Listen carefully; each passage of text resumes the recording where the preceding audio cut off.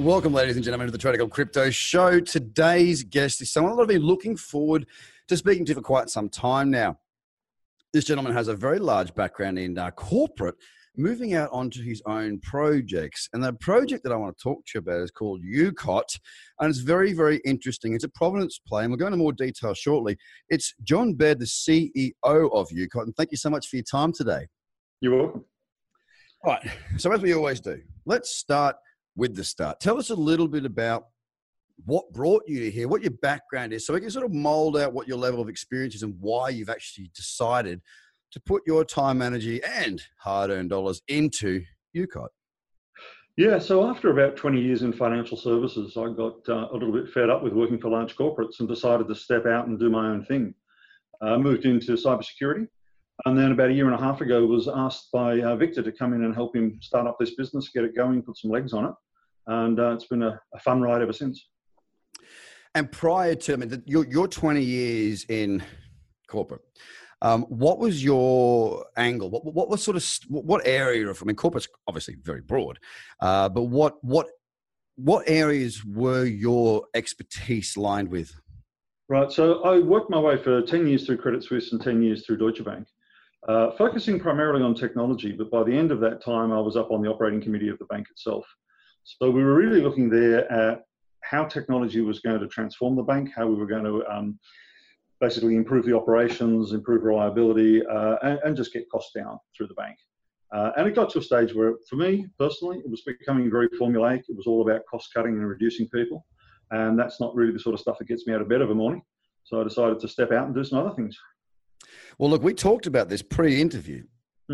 And we really talked about, I mean, look, we're both in businesses that when it requires a lot of time, we kind of have to do that. And you know, we also touched on the fact that everyone wants to be an entrepreneur these days. When it comes to the rubber hitting the road, it's not quite as sexy as what all the success stories seem. And failure is a big part of it. And we all make mistakes. And I'm not suggesting, I mean, I'll put my hand up and say we've made a bunch of mistakes throughout our business, and that's part of the learning phase. But you talked to me before about, you worked a very, very long weekend. Now, a man in your position, you've got more hair than me. All right, let's be honest. Not much. You've got a couple more years on me too. And you've had a fairly successful career. So what is driving you to stop going and doing your wine tours and focus now, again, what is essentially a startup business in UCOT? What is the drive that you have for UCOT? So what's always got me out of bed every morning is to be able to use technology to solve real problems. I love technology, but I love it when it's applied.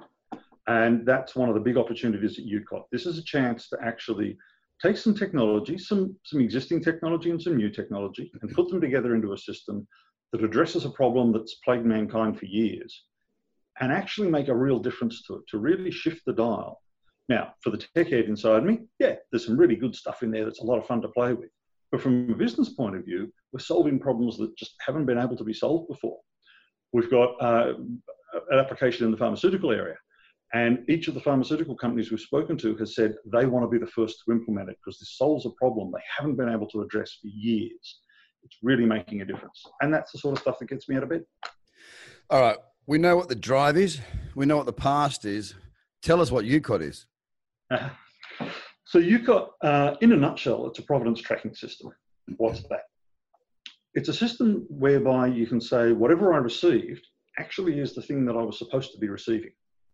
More than that, not only is it the thing you were supposed to be receiving, but it's the thing you were supposed to be receiving in the right quality. So if you're receiving wine, yes, we tell you that it's the genuine bottle of wine, but we also tell you that it's been shipped to you in a way that means the wine is still of the quality the manufacturer wanted you to get.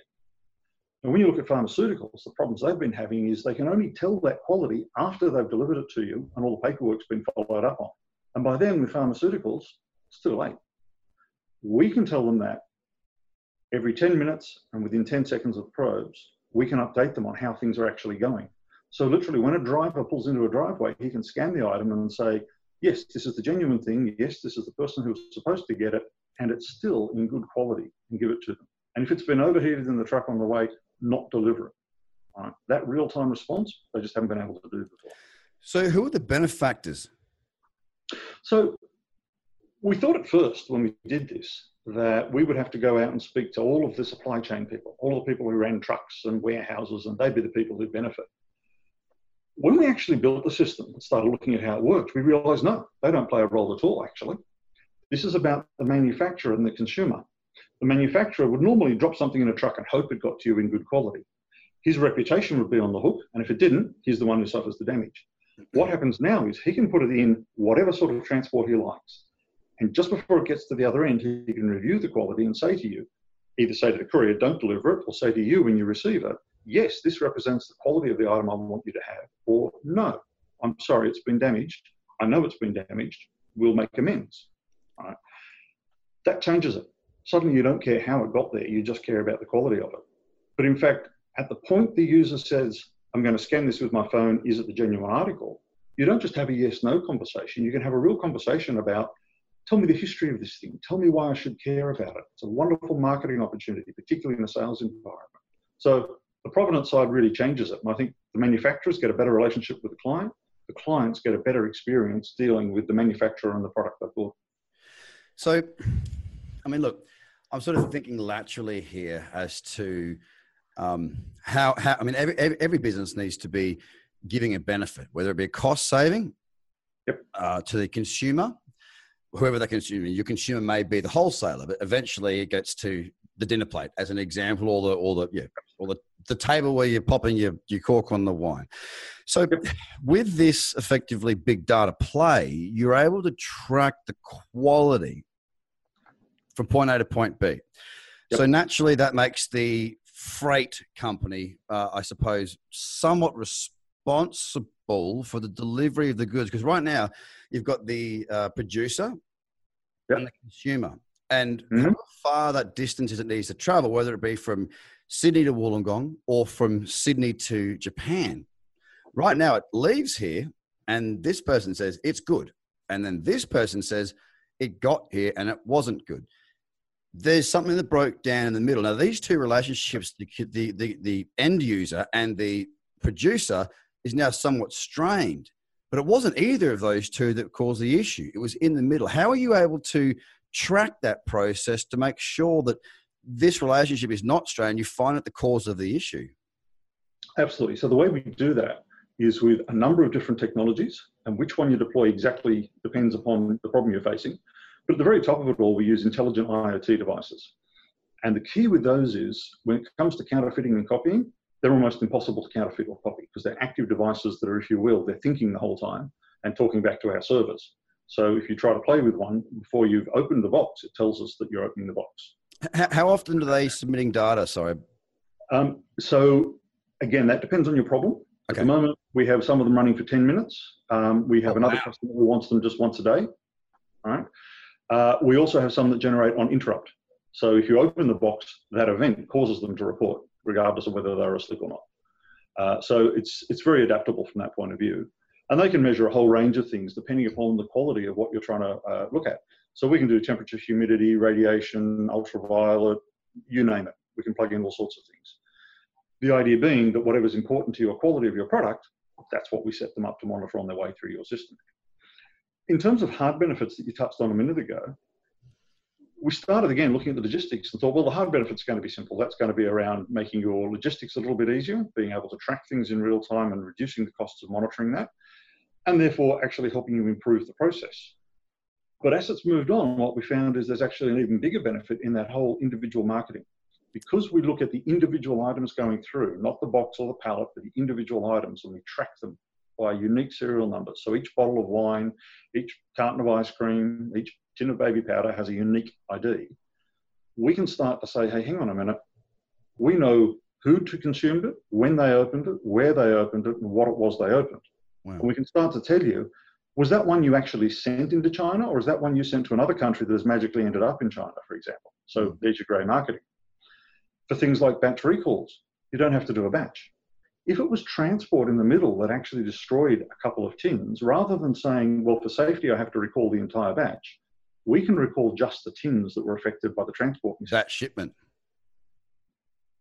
Pardon? That specific shipment. That specific shipment. One container instead of 100. Exactly. Down to individual items. And in fact, even if it's in the consumer's home, by rescanning the tags, they can find out which tins they've got need to be recalled, even if they're halfway through them. But that information in their home of how many times they scanned, where they were, who they are, that's where the big data really comes into play. What we want to know is that we've given them the genuine product. Yeah. That's when the fun begins. Then you start with all of the deep analysis of how did they get it and what are they doing with it. That's marketing gold. Oh, of course. Right. It makes sense, right? It makes sense for the producer. It makes sense for the consumer and, you know, the person selling before the consumer, as there's a feedback loop. And it also makes sense for the freight, okay? And the recall. I mean, it makes sense on many, many levels. So the next thing that needs to make sense is, how does UCOT monetize this? So short term, we're just charging fee for service. Long term, what we're going to be doing is using our token, the UCT, so that as the machines report in automatically, they pay on the spot with token. Okay. And what that means is we don't need to go and add up and issue an invoice later on and spend our life chasing bad debtors. That's not what we're about. We're not going out to a bank all the time and being taken to the hills for payment fees on microtransactions. The end user, in this case the manufacturer, sorry, not the consumer of the item, but the consumer of our service, goes out, buys a bunch of tokens, loads them up into the IoT devices. As they report data back to us, they're paying actually with those tokens. And at the end of the month, we can accumulate them and take them back into the community and reuse them. So very low interaction with the banks, but immediate payment. Okay, so as a business, that's the income, well, that's the revenue stream for UCOT. Now, for people that, I know it's a dangerous word, but for somebody that supports the project and wants to buy the token, why would they hold it? And what is their incentive and what's the benefit? It's the usual problem, scarcity. As the number of tokens in demand goes up, as people need to buy them to prepay to use the IoT devices, and in fact to actually access the service as well, the tokens will become more scarce, their worth will go up.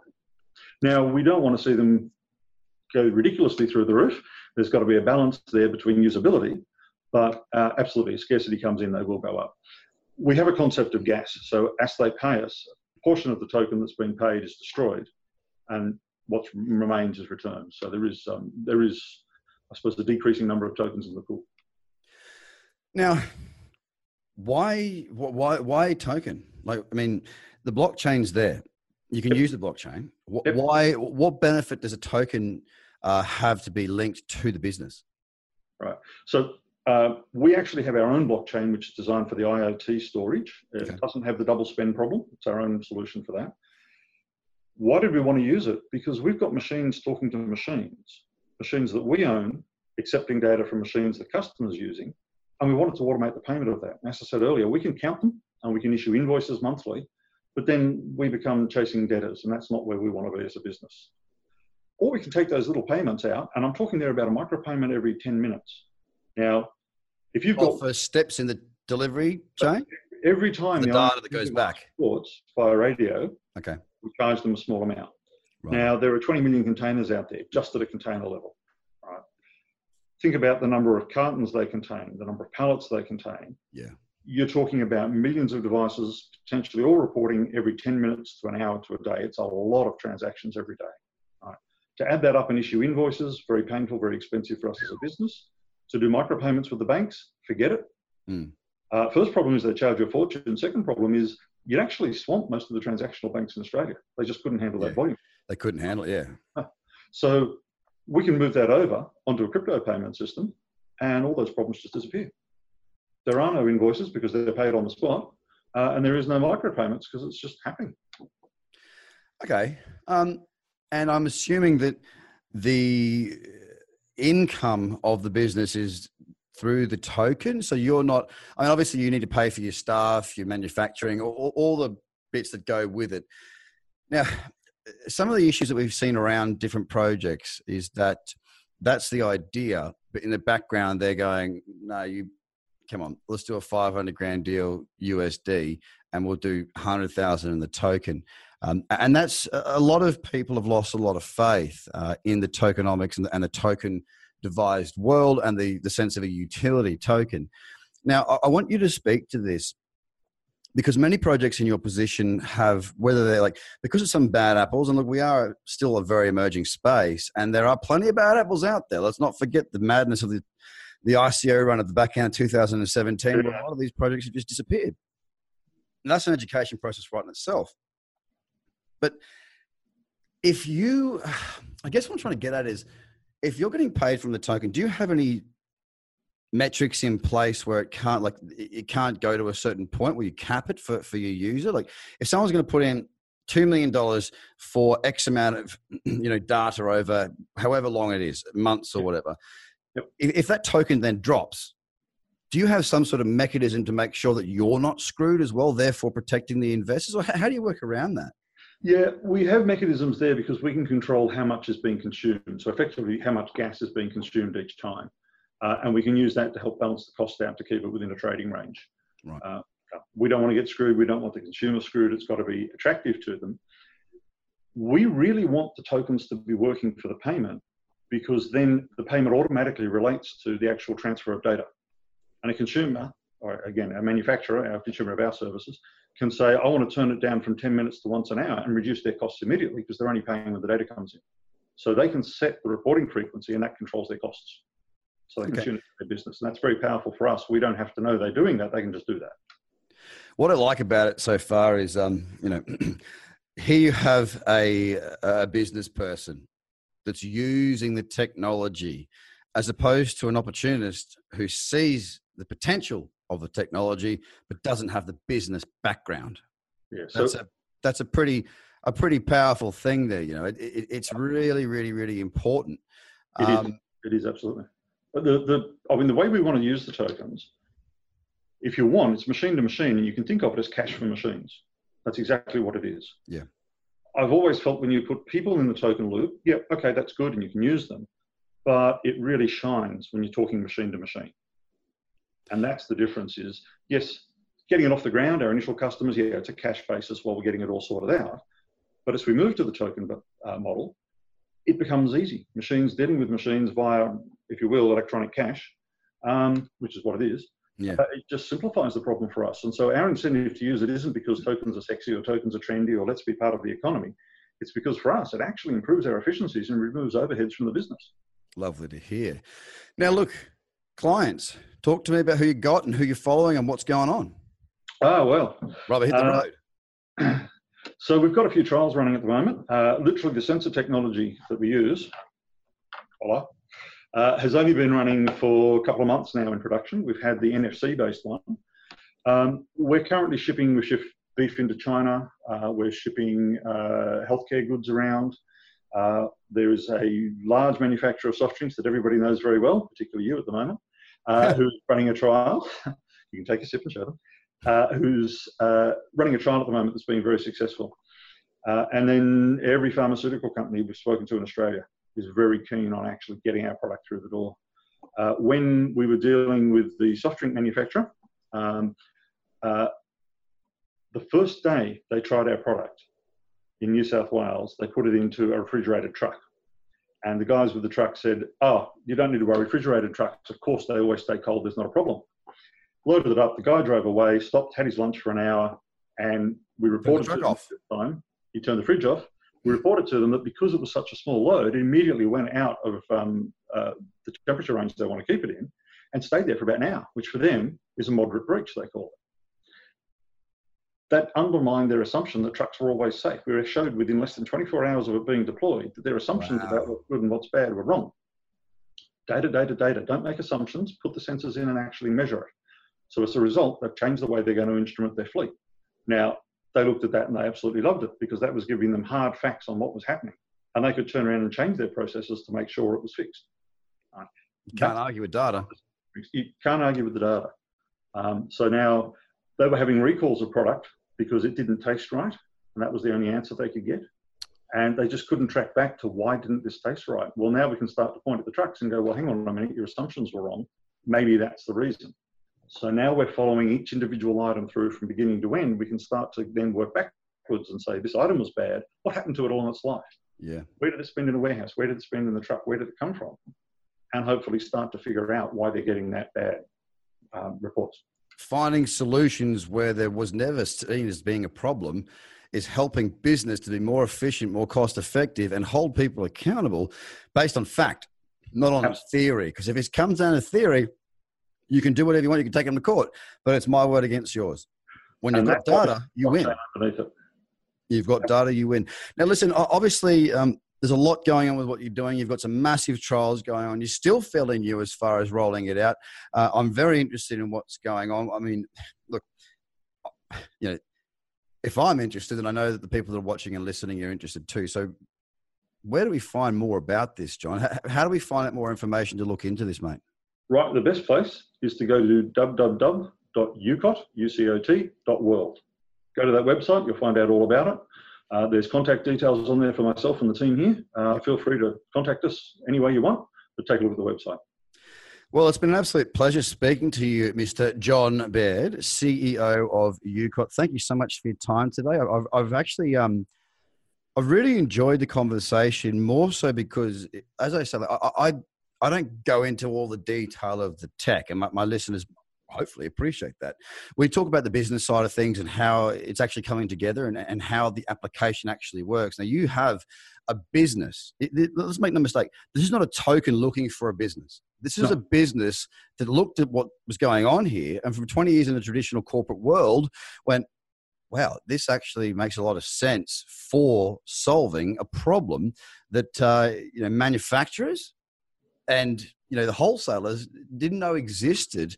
Now you've brought it to their attention, and it sounds like you've been inundated. So I'm really interested to watch what you guys do. I wish you all the best of luck. And ladies and gentlemen, make sure you get across to UCOT, UCOT.world, and have a look through everything there. Mr. John Baird, CEO of UCOT, thank you so much for your time today. I really do appreciate it. Thank you very much. Ladies and gentlemen, have a fantastic day. Bye for now.